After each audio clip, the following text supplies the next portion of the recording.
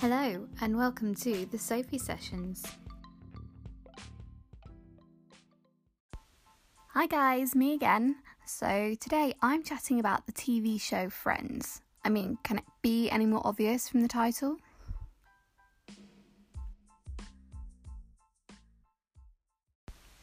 So I'm probably one of the few fans that doesn't want a reunion or reboot. I know. Oh my god, right?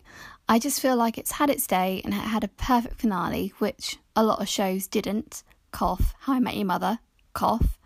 I'm just getting sick of all the reboots happening, but that's a subject for another episode. Anyway, back to Friends. I just feel it was such an iconic show, and the main reason for that was it was about young adults helping each other, not only through the big issues, but how they complete and affect your everyday life. I don't know if that would work now they're older and have their own families. I mean, it could be brilliant and it could be totally wrong, but, there's a reason that it hasn't happened yet.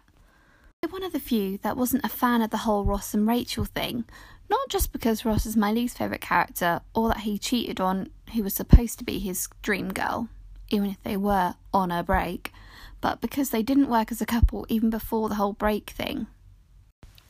Mainly because Ross is way too clingy.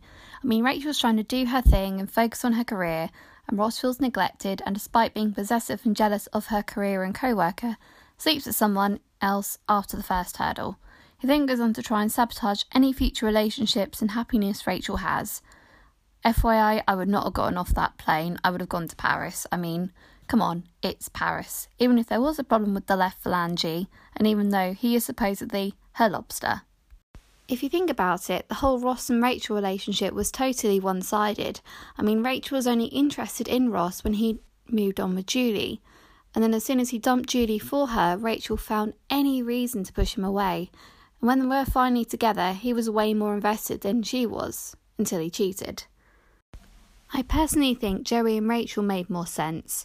I still wasn't a massive fan, but it still made more sense than Ross and Rachel's failed attempt at a relationship. Where Ross felt he had a claim over Rachel, Joey genuinely wanted to be there and look after Rachel and Emma like the sweet character he is. Now, Chandler and Monica, that's a relationship that worked.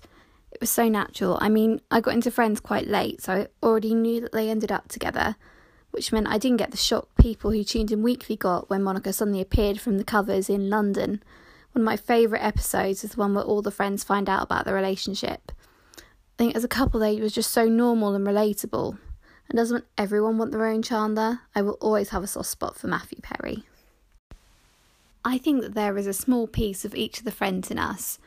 Although personally I will always strive to be one of the Phoebes in this world. She may be quirky, but she's so sweet and free-spirited and so happy all the time. Plus she gave us the legendary song that is Smelly Cat. Don't worry guys, I won't sing. Well guys, that's it for this episode. Keep your ear out for future ones.